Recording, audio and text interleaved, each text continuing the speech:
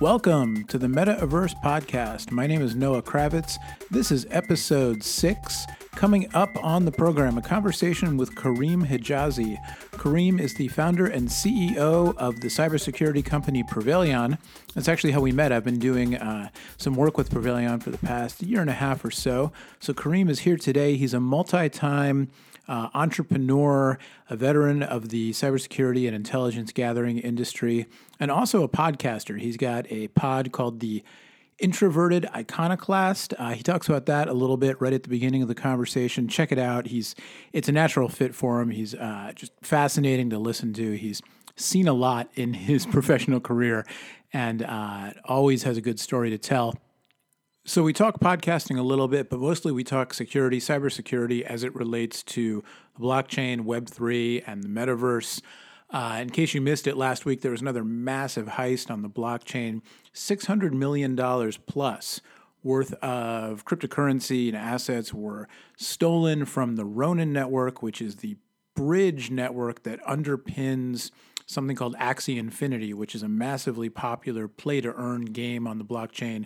I forget the latest count, but over $500 million, $600 billion plus worth of assets were stolen.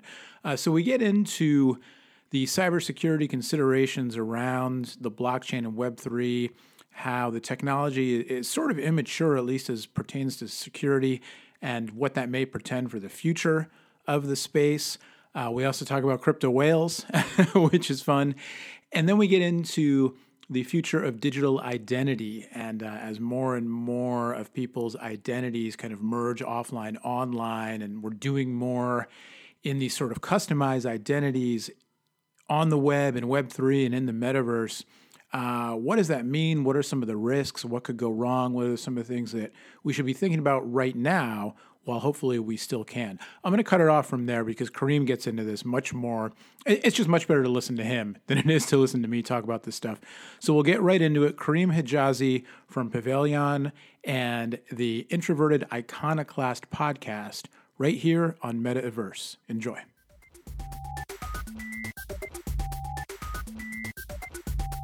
All right, Karim Hijazi is here. Karim is the founder and CEO of Prevaion, a cybersecurity company, which, as I mentioned in the intro, full disclosure, I have had the privilege of working with Prevaion and Karim and his team for, like a year and a half almost now, I think. I don't know, COVID destroyed my sense of time like everybody else.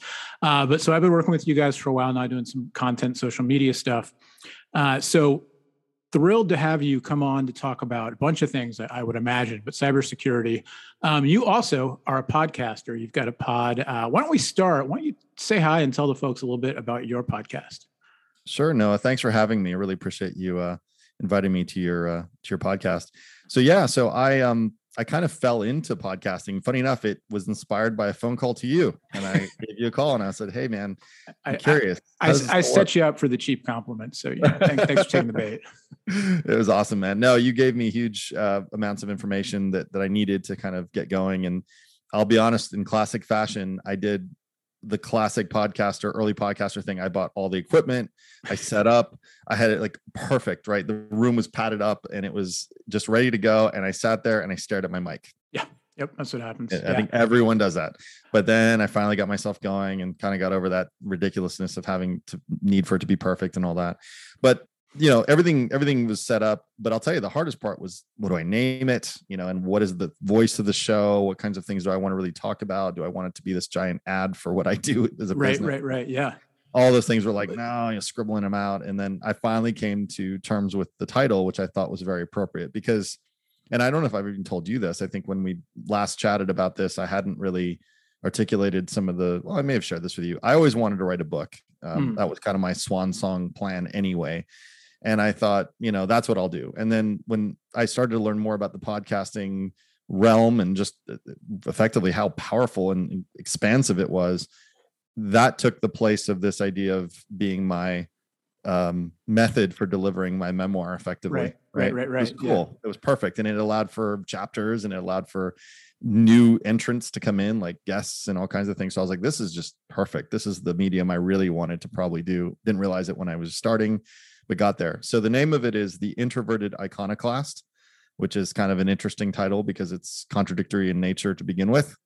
But it really defines me. Yeah, and it hits the alliteration thing, which is great. It sticks in your head, definitely. You finally got some alliteration. Well, we were talking before we hit record, and I'll say this to folks as a plug. You've got a deep background in cybersecurity and intelligence, the intelligence industry, and you've seen and lived through a lot of things.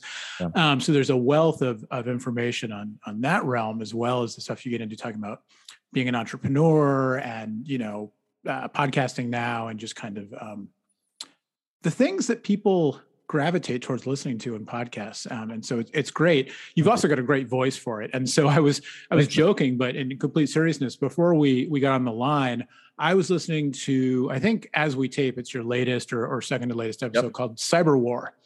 And if anybody could make me feel, and to listeners, this is the plug, go check it out. If anybody can make you feel up to date and like, you know what you need to be thinking about with everything going on and the Russian invasion in Ukraine and just cybersecurity and the role of the internet in general, and how if, bad actors can make things go wrong in ways that a lot of people don't think about, but to do it in a way that kept me calm, because I know you and I know you know what you're talking about, but your voice is just deep and rich and level.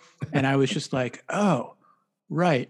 I will think about these scenarios, and I'll feel okay about it because Karim's voice is in my head. So, definitely recommend folks go check it out.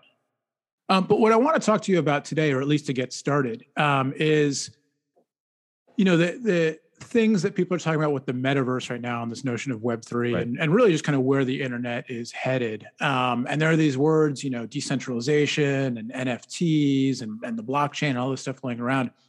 One of the big things that I've been learning about is these notions of identity and community.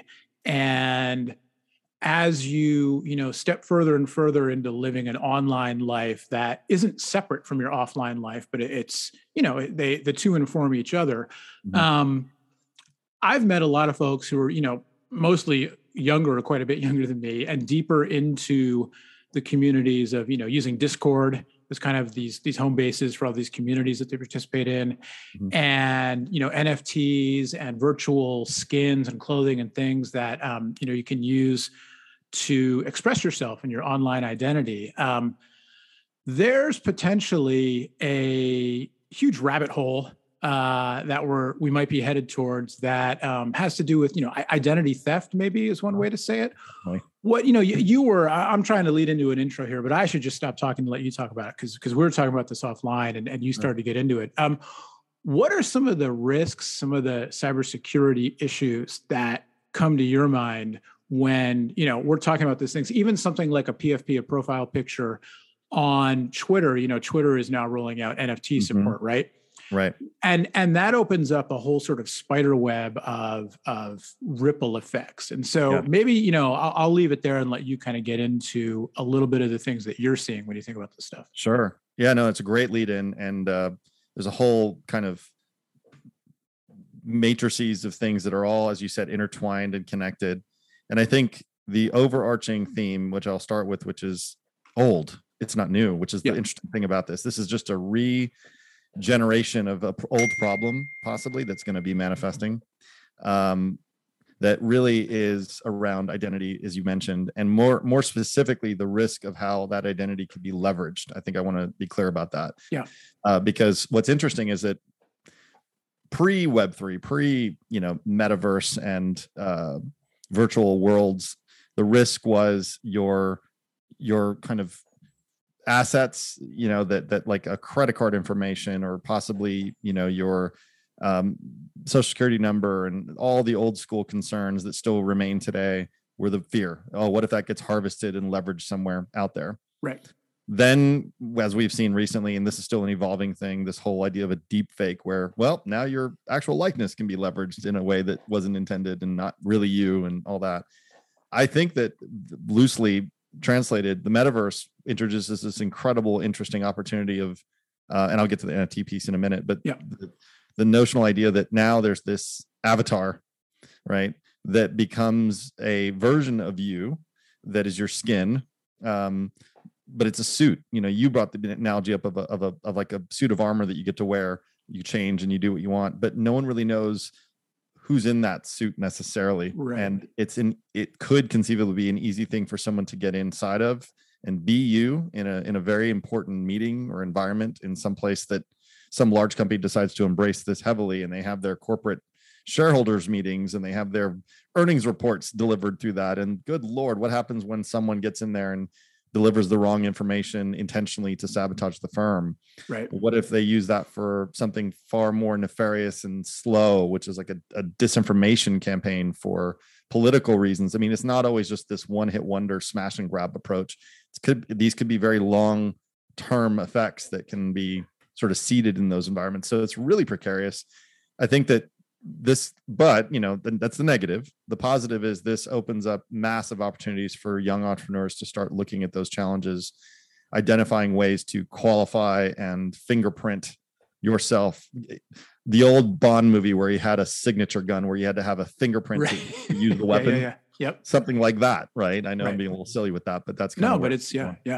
Well, there, we were talking before when I decided to do the podcast. I had made this kind of list of folks who I wanted to try to talk to first. And a lot of them were journalists or, bloggers, observers of the space. Right. And a lot of them had, what I would deem healthily skeptical takes on, the first thing that grabbed my eye was kind of the NFT bubble, right? The headlines, the Bored Apes selling for millions of dollars and all that stuff. And so I got kind of sucked in by this idea of, this is a financial scam, right?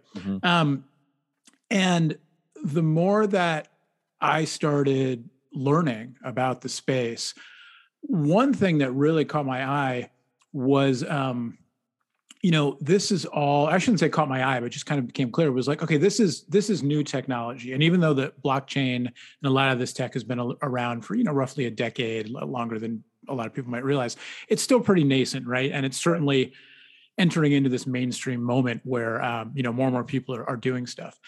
And so there are bugs to be worked out. But I've still been shocked by, and maybe I have this wrong, but shocked by how many things I've read, news pieces, blog posts about scams or about thefts or about frauds related to, NFTs and crypto wallets.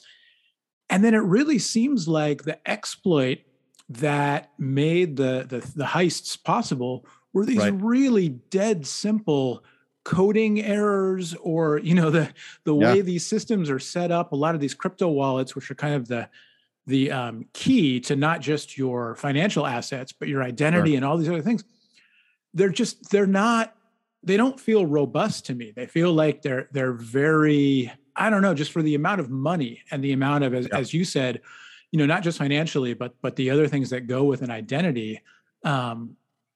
The security seems really lax. I don't know how much you've dipped your toes into these waters, but am I on the right track here? You are absolutely on the right track. So I'll give you an anecdote that absolutely illustrates your point. I think it was probably a week and a half ago. I was speaking to a crypto investor of magnitude, did really, really well. What can we call them, a crypto whale? Crypto whale. Yeah, right. Absolutely. Without question, this is a crypto whale. I mean, we're talking an immense amount of money, and just started really early. So managed to get on the massive rise of Bitcoin. And then ever since has just been on this incredible tear. I'm sure he's had ups and downs, but he's in a wonderful position. Yeah. But he's miserable. I mean, he's absolutely horrified because his thing was obviously cold storage of this stuff. And he was misinformed. This is a person that you'd think would be absolutely up to speed on all the aspects of how all this works. He certainly knows how to maneuver crypto and how to move it. He knows the exchanges. He knows which ones probably to play with and which ones not to and all that. But what he didn't know was, for example, and this is not a knock on any brand or vendor that provides these things, he was under the impression that these cold storage wallets were the key to security. Right. And just to stop you for a second, for folks who are new to all this, cold storage meaning an actual piece of hardware Right. that instead of, so these crypto wallets are online. All right, maybe you can explain it better than I can. No, you're doing your great. But crypto Exactly. wallets are these online things basically that they serve as everything. They serve as holding your actual cryptocurrency. They can hold your NFTs. They also can allow you serve as sort of credentials to log into the different exchanges and metaverse spaces, Sandbox, Decentraland stuff. Okay. So then a cold storage would be a physical version of this that you can physically remove from the network. That's right. Well, in theory. So that's the problem. That's where he was sort of misinformed. He thought, and I'm not sure, and I get where he was going with it because he was still in fiat mind space. Right. But in crypto world. And he was like, well, if I take my money out of the bank and I stuff my mattress with it, the money's in my mattress is no longer in the bank, right? I'm like, yeah. I said, but that's not the way it works in the crypto world. You have effectively a copy of keys and whatnot that allow you to get to that portion of the blockchain where your transactions are effectively ledgered and stored. Right. And he's like, he started to get more and more nervous as I was talking to him. And I said, he knew where I was going with it. I'm like, so the good news with those hardware wallets is that yes, they keep an immutable record of what you know to be the case and what the world and the decentralized blockchain knows to be the case. If someone hacks a different part of your access to what is known on the blockchain and changes it, nothing in that hardware wallet's going to make a difference. And he's like, crap. So I said, so technically you get a shadow copy of your money to put in your mattress. But then if someone changes the amount in the bank, the money in your mattress changes too. And he's like, oh shit. So I was trying to use, man. Yeah. So it kind of dawned on him that there's, you're still very much reliant on as you put it very well, the security and the integrity and the proper source code development that's been done securely for these things. And for a while, there's going to be some glaring things that will pop up. There'll be, mistakes made. And there are people that are dedicated to finding those. I mean, that's my job, is trying to find these guys that spend a lot of cycles to break those systems. So anyway, I don't mean to, necessarily say nobody go and play in crypto because it's imminently going to be stolen. It's not. It's just that it's just like any other amazing whale of a target for an adversary to go after, and they will spend resources to get there. Right. So in the work you're doing with Pavilion, or just kind of broadly, because you mentioned, a lot of your work is tracking down the threat actors who are going after these things. Are you seeing, and clearly in the past couple of months, there's been, a lot else to focus on with what's going on geopolitically and everything. But have you seen a rise in, threat actors and campaigns targeting blockchain related, crypto related stuff? Mm-hmm. Yeah, it's interesting. So what we've seen, and, for those that are just the 30, well, even less than 30, the 10-second version of what we're doing, which is interesting, is we actually hunt down and attack and infiltrate adversary networks. So we're loosely put, and, people get a little spun up on this, but we hack the hackers to see what they're hacking. Right. And what that affords us the ability to do is see who they're victimizing. And that may be a victimization like what we talked about, which is theft and all that. The other thing that's tied directly to what we're talking about is deploying things that run crypto mining operations on machines that don't belong to them. So they get to harvest all that. Now, the distractions of the war and that have laid fertile ground for those types of efforts. And yes, without question, these groups are absolutely taking advantage of this.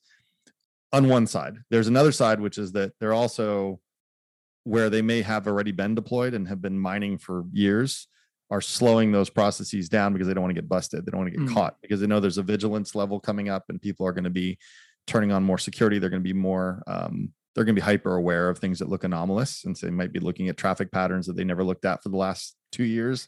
Right. So they were making out like a bandit sitting there eating a bag of Doritos in their boxes. And now they're like, oh God, now they're going to bust me and I'm going to lose my gravy train.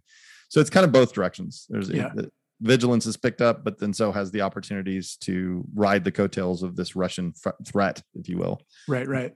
There's something there's something you said in your cyberwar episode of Introvert Iconoclast that just popped to mind, which was talking about potential attacks on U.S. infrastructure. I think is the specific thing you were talking about. And, this notion of, are we prepared or not? And then what it would take to come to a more suitable level of preparedness, and how so much of that is on the private sector, because a lot of these technologies, virtually all of them, were, developed and now maintained by private companies. And as much as, some of the private companies might be all for raising the level of preparedness, it takes time, it takes money, it takes resources. And if their main directive is, being a for-profit company, that's a trade-off that is difficult to undertake right now, let alone how long it would take to build all these things. One of the things about crypto and Web3 and the blockchain is this idea of, one of the things that really fascinates me and is appealing to me, even though I do not fully understand it, is this notion of decentralization and this idea that, a currency, in particular, cryptocurrency, could be not regulated by a government, so therefore not subject to, I keep hearing the word censorship and censorship proof, but sort of not subject to what a particular nation state wants to do in managing it. Right. And so if there are a lot of ifs here, right? But if that's true, and if that's a driving force behind a lot of the people who are investing and all in on cryptocurrencies, and we're moving towards an era, where that's a bigger thing on the world stage, are we going to see sort of a flip? I don't know if I'm phrasing this the right way, but I'm thinking about this idea of private companies, more and more. And already we have it in the current Web 2, if you want to call it that, with, what's the acronym FANG, right? Facebook, Amazon, Apple, Netflix, and Google being kind of these dominant forces. Like, are we headed towards, a place where the private entities running these digital systems are going to just be even more and more, I don't know if in control is the right word, but they're going to be the ones who are ultimately responsible for the security of currencies and every security of identities and all these things that go with that? I think to a degree, yes.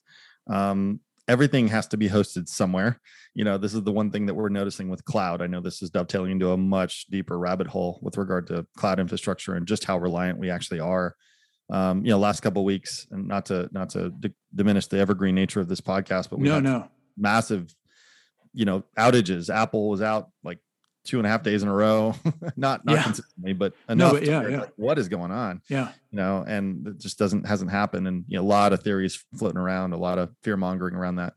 So it has to be hosted somewhere. And where these things live is indeed a risk in terms of, I wouldn't suggest, because the decentralized nature of it inherently makes it better. And we can talk about that here in a second, which is that it is really hard for an entity to control all of it, unless you're talking about old school being like 3 years ago now, 51% attacks on a blockchain so you can fork it. If you've heard that before, that's a hack of making the blockchain work on your behalf versus maybe what the community had. If you own 51% of the transactions on it, you now can fork it and control it. It's pretty interesting. It's a pretty dramatic attack, but go ahead. No, I was just going to say, that doesn't sound like decentralized to me, but I don't. Well, it's not. That's the thing. But when you get a nation state that possibly can do enough transactioning on it to essentially own 51% of the inputs into that blockchain, then you essentially have the means to change it. Now, I believe they've worked some technology into changing that. I know Bitcoin has that challenge. I know that a few others do as well. I think Ethereum with their smart contracts have I think there's work being done to try to limit that kind of exposure. But look, that was the first one that was kind of brought to light as a big glaring problem, which is that you can alter the blockchain. Stop saying you can't. It's not immutable. There are ways. They may be a little dramatic, but you talk about dramatic, that's what Russia and China are good at. But as far as the access to the blockchain and the speed by which it functions and all those things can be impacted dramatically and will be impacted dramatically by these groups. Like you said, the fang that will manifest for blockchain will be our gatekeepers to it. They may not be able to necessarily maneuver it or alter it quite as much, but they certainly can limit us and make it a painful experience. intentionally or otherwise. And I think that will be the target for adversaries by every account at this point. There was something, and I'm all for rabbit holes, and the cloud rabbit hole. We can go down that one if you want to. But there was something that, again, going back to that episode, you were talking about the current situation with Russia and China already. They have their Great Firewall, as it's called, right? Mm-hmm. And this idea that Russia may be, or maybe they already are, going into this state where they're, cutting themselves off from the Western internet, if you want to call it that. So America and parts of Europe and whoever else are going to be on the internet that, you and I are used to, or I'm used to. I'm sure you're on internets I've never even heard of with what you do. But, but that Russia and whoever else may be sort of, walling themselves off from that. Right.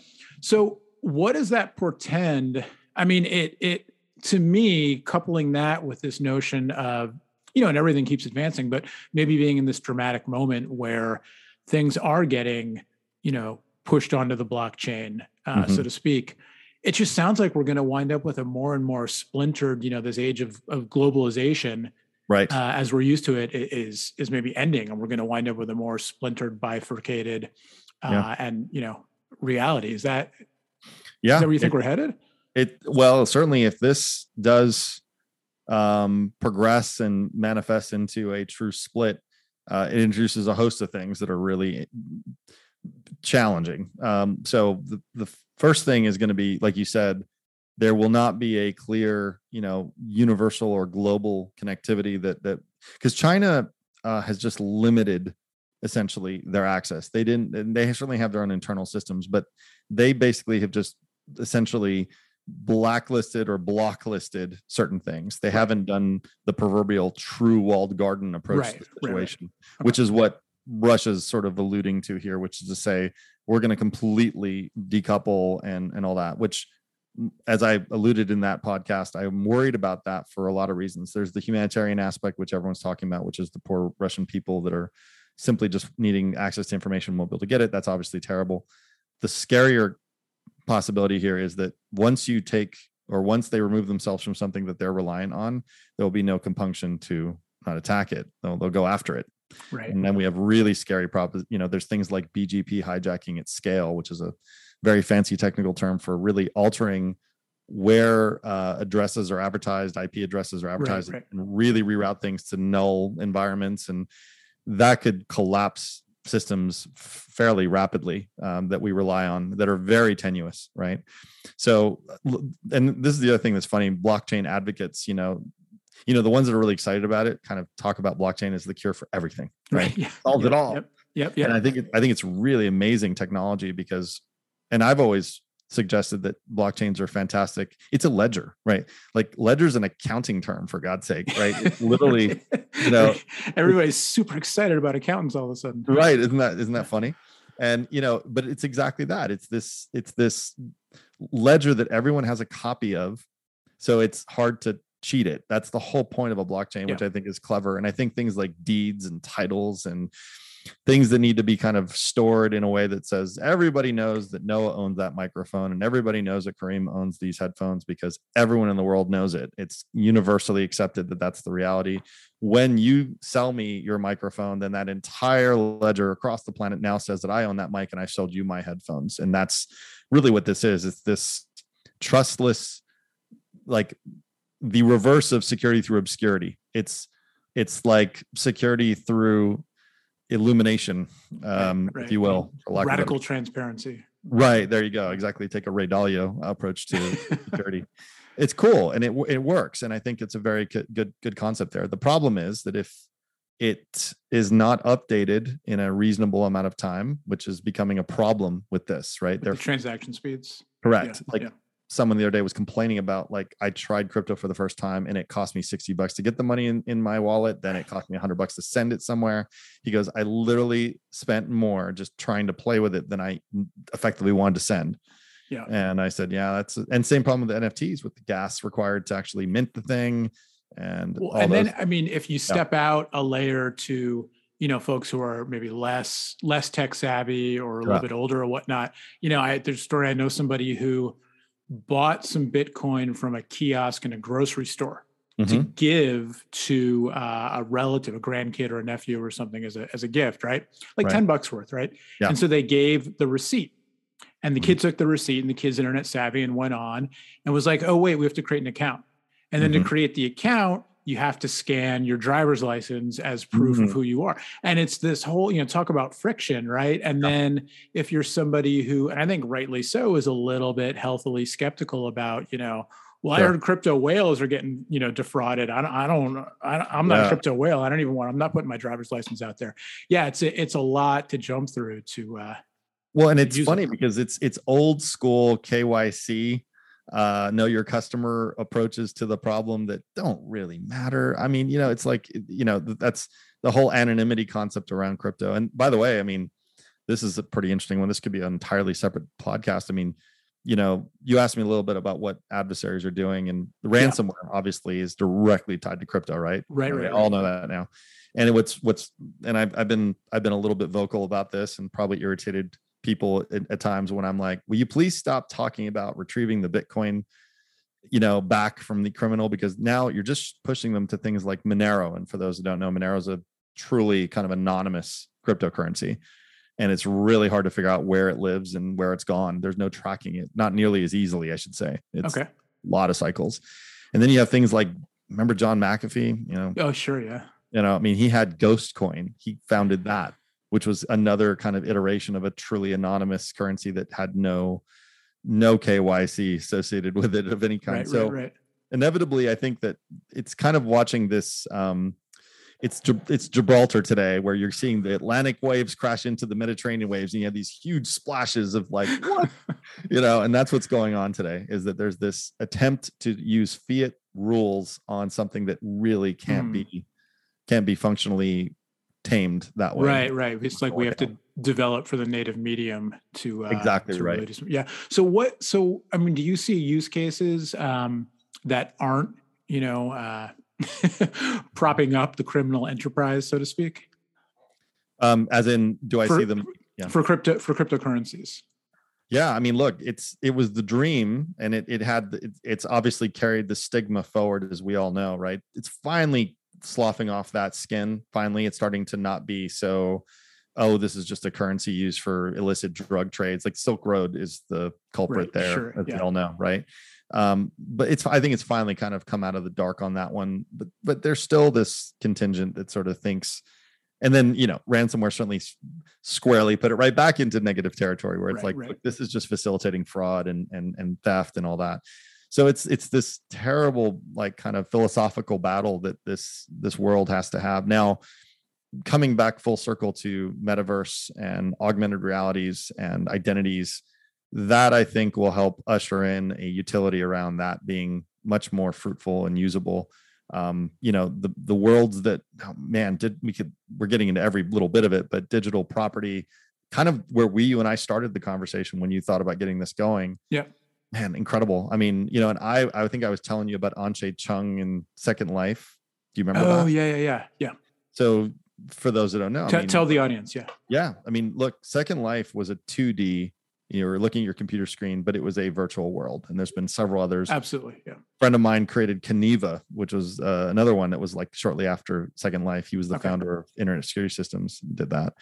And, you had all kinds of stuff that manifested in there. You had online gambling inside that virtual world. You had Linden, I think, currency, which is. Oh, yeah. Right. And there was this real estate developer that built your land out, would develop it. You'd maybe buy an island, and then they would, or buy some sort of plot. And this individual would come with sort of using SketchUp to go create a beautiful house and then convert it into some sort of, what was it called? Their script. Anyway, irrelevant. But yeah, and it happened. This person became a real world fiat US dollar millionaire by doing things in a virtual environment that was just 2D. So just imagine the money that will manifest. And that's if organizations choose to go that route. And I think that they will, because there's a lot of utility here. There's a lot of flexibility. Certainly the lockdowns have facilitated people working from home. Zoom only does so much. It's doing good for us right now, but there's a limitation. Whiteboards on screen sharing apps don't capture attentions, and you're not immersed. The immersive nature of it will be interesting. Yeah. So this is kind of a good place to land, because some of my friends from some of the consulting work I do with larger companies who are B2B, but working with consumer facing brands, right? They've got a lot of customers. There are people I know who really want to learn about virtual real estate and NFTs and cryptocurrencies and all this stuff, because they know that their customers are all of a sudden, like everybody else, like me, getting interested in this and thinking, oh, should I go buy a plot in Decentraland so that, I can interface with customers there? I don't know who, I don't know what it'll look like. I don't know what will sell. I don't know whatever, but everybody else is doing it. I should do it. For folks like that who might be listening, I'm putting you on the spot, but do you have kind of like a, top five things to keep you and your company and your customers safe as you venture into Web3, or as you, buy some crypto and play around in the blockchain? Yeah, no, it's a great question. And it goes back to what I was mentioning with that whale that I was speaking with, and kind of giving him general cybersecurity kind of ideas around the problem here. Right. And if it's the same, if it's just cybersecurity best practices, that's great. Well, it's definitely the starting point without question. So things like good password choices, changing your password, keeping.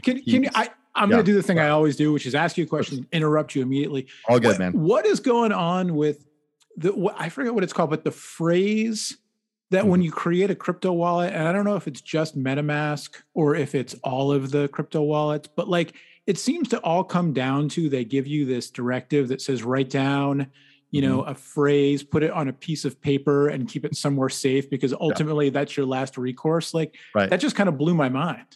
Well, it's funny because it was not that. It's actually pretty brilliant, because most people will copy and paste something and leave it on their desktop in a text file. Right. And that just gets harvested and you're done. So this is actually safer. Like it's crazy. Just sadly, I got to tell you that the parallel story to that is that someone wrote it on a Post-it note and then put it on the bulletin board behind them when their webcam was on. Of course. I'm like, all right, you wrote it down, you did that part right, but then you blasted it across the internet over your camera. So just don't do that. So their intention was for you to write it down literally with your hand, or maybe because the whole idea is that it's going to be a hell of a lot harder for a remote adversary no one's going to come into your house unless you are a whale. This is actually the second half of my conversation with that individual, which had to do with physical security, and literally steal the machines and then break into a safe to get those details, because it might be worth it for those guys, because they could get a hold of an immense amount of money and it would be worth the risk. So, but yes, so that is the reason it is. And I actually advise that of some of my more sophisticated clients, that they need to keep things locked up in a physical fashion that can just never be found electronically. That's the whole point. All right, cool. Okay. So sorry, I interrupted. Get back. No, good passwords. Good passwords are so obvious. I know that sounds like a real classic thing. The other thing that would be very important to do, and if you have the wherewithal, and again, I understand budgets can be constraining, have a dedicated machine for it that has nothing really else on it running. You can't necessarily keep these things off the internet. It's pretty hard, but if you have the means to create, so you're going to laugh about how paranoid I am. I have burner laptops. I don't even have burner phones. So I burner tablets, and it's just an expensive hobby or habit, but it's probably the best thing I can possibly do. Now, I'm not suggesting people be as absurd as I am with buying a new thing every so often I mean, to be fair, most people aren't in the sort of absurd line of work you're in. That's a good point. So, yeah, exactly. But if you can take what I'm doing a few notches down, you end up in a pretty good state of cleanliness, which is turn off your internet connectivity on your machine, or better yet, just shut it down when you're done doing what you're doing. Don't just walk away with it on. Because it's that perpetual online status that these things have. And then you add a layer of using it for all kinds of other things, or letting multifamily members use it, even if they have different accounts. You're asking for it. So the good passwords, having a cadence and frequency and changing them, and then compartmentalization of your utilities and device, because people use their personal phones for this stuff in a lot of cases. Right. I don't do that. I have another phone that doesn't actually have a SIM card. It just uses Wi-Fi, and it has just the bare minimum apps associated with my crypto work on them. Okay. So it can't be sort of gotten to as easily. It can be, but it's just a lot harder. But it's safer. Yeah. Yeah, exactly. So these are really basic concepts, but they really resonate with people because they're like, oh yeah, I probably shouldn't do it on my old, Windows XP machine. Well, I don't even have any crypto stuff on this machine, but I'm thinking about all the family members who've used it and, what my password manager might look like. And I'm thinking, okay, so as soon as we're done, I'm going to burn this laptop, I'm going to go buy a new one and set it up the right way for once. Yeah, exactly. And then encrypt things. I know this is getting a little more complicated, but there are really good tools out there that allow you to and by the way, I'm being clear, this is encryption on your device itself, which things like Macs kind of have some of that in default, but I like to add another layer. And then there are tools that you can use to encrypt stuff in the cloud. Right. So if you have all of your, I will usually screenshot or PDF like receipts of things or like credentials that are electronic that I'm not writing down by hand, and I'll store them in a cloud environment, but I'll encrypt them there. The reason being there, which is logical, is that I can't count on, and no knock on Dropbox or Box or Google Cloud or any of those things at all, but I can't trust that they won't get hacked one day. Sure. What I want to trust is if they do, then whoever is getting into my stuff is just going to get garbage and they're never going to be able to decrypt it. Right. So sound advice. Yep. Real basic stuff, but really that's kind of harkens back to the beginning of our conversation. Nothing's changed. There you go. Let's end there because it's it's fodder. There's plenty of fodder. It's all changing. Nothing's changed. It's all changing. Nothing changed. Right. But down the line, there will be more rabbit holes to get into. But for now, for folks who want to find out more, you've got your podcast. There's Prevaion. Inside Baseball. I know Prevailion's ramping up the blog. As we speak, which is excellent because there's, just a lot, even if you're not in cybersecurity per se, it affects everybody, but just a lot of fascinating stuff and the stories behind, the technology, but also the people and the human aspects to how these things go down is just really cool. So where can people go to learn more about sort of both sides of the work you're doing? Yeah, I do a lot of posting in LinkedIn. That's probably my preferred, social media, if you want to call it LinkedIn social media. It tends to be a little more serious and I can put some really good content. I do a lot of posting in there of stuff we're doing in the company and what I'm doing independently. And that's probably the best place to go. And then I'm going to be creating a series here on the Introverted Iconoclast around the evolution of how security has kind of happened. Very much what we just ended the note that we ended on, which is nothing's changed, everything's changing. And really that change and the subtitle to this is the risk of velocity is really what I'm kind of tuning it, but that's really what it's going to be because that's what's happened. Everything just sped up. So, and sooner than later, when we get into things like quantum and it's just going to be beyond human readable means. And so we're going to be in a place where we just won't know it's happening anymore. There won't be any clues and we'll just have to find a way to that's where you start getting legit AI down the road, actually playing a part in warfare and counter warfare. And that's scary proposition because we'll be out of the loop at that point. We're too slow. Right. We're already almost there. So. All right. Well, it's Friday as we're taping this, so I've got a good positive vibe to ride into my weekend now. There you go. A little bit of doomsday. Skynet comes online and kills us all. Yeah. Hey, we're keeping it real, whether we're talking about community building or doomsday prepping. It's absolutely. Well, Karim, thank you for taking the time to come on and share. We're just scratching the surface of the stuff that you're thinking about all the time. So hopefully we can do it down the line. But in the meantime. Folks listening, the Introverted Iconoclast, it's on Apple, Spotify, all the places you get your podcasts. So go check that out and absorb more of Karim's wisdom and just really rich, soothing voice. Thanks, Noah. Really appreciate you having me on the show. Oh, my pleasure, man. We'll talk to you.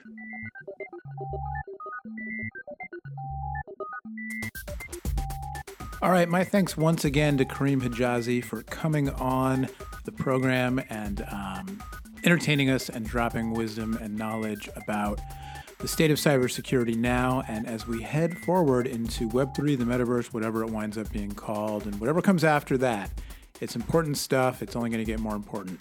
So again, thanks to Karim. Go check out Prevaion.com as well as the Introverted Iconoclast podcast. That'll do it for this episode of Metaverse. Thank you for tuning in. for sharing, for rating and reviewing the podcast. If you like it, give us 5 stars, write a review on Apple Podcasts or wherever else you listen. It helps us grow. We appreciate it. And we will be back. I believe we're dropping another episode this week on Thursday, so keep an ear out for that. And then, of course, next week on Tuesday. Until then, my name is Noah Kravitz. Thanks for listening. Take care.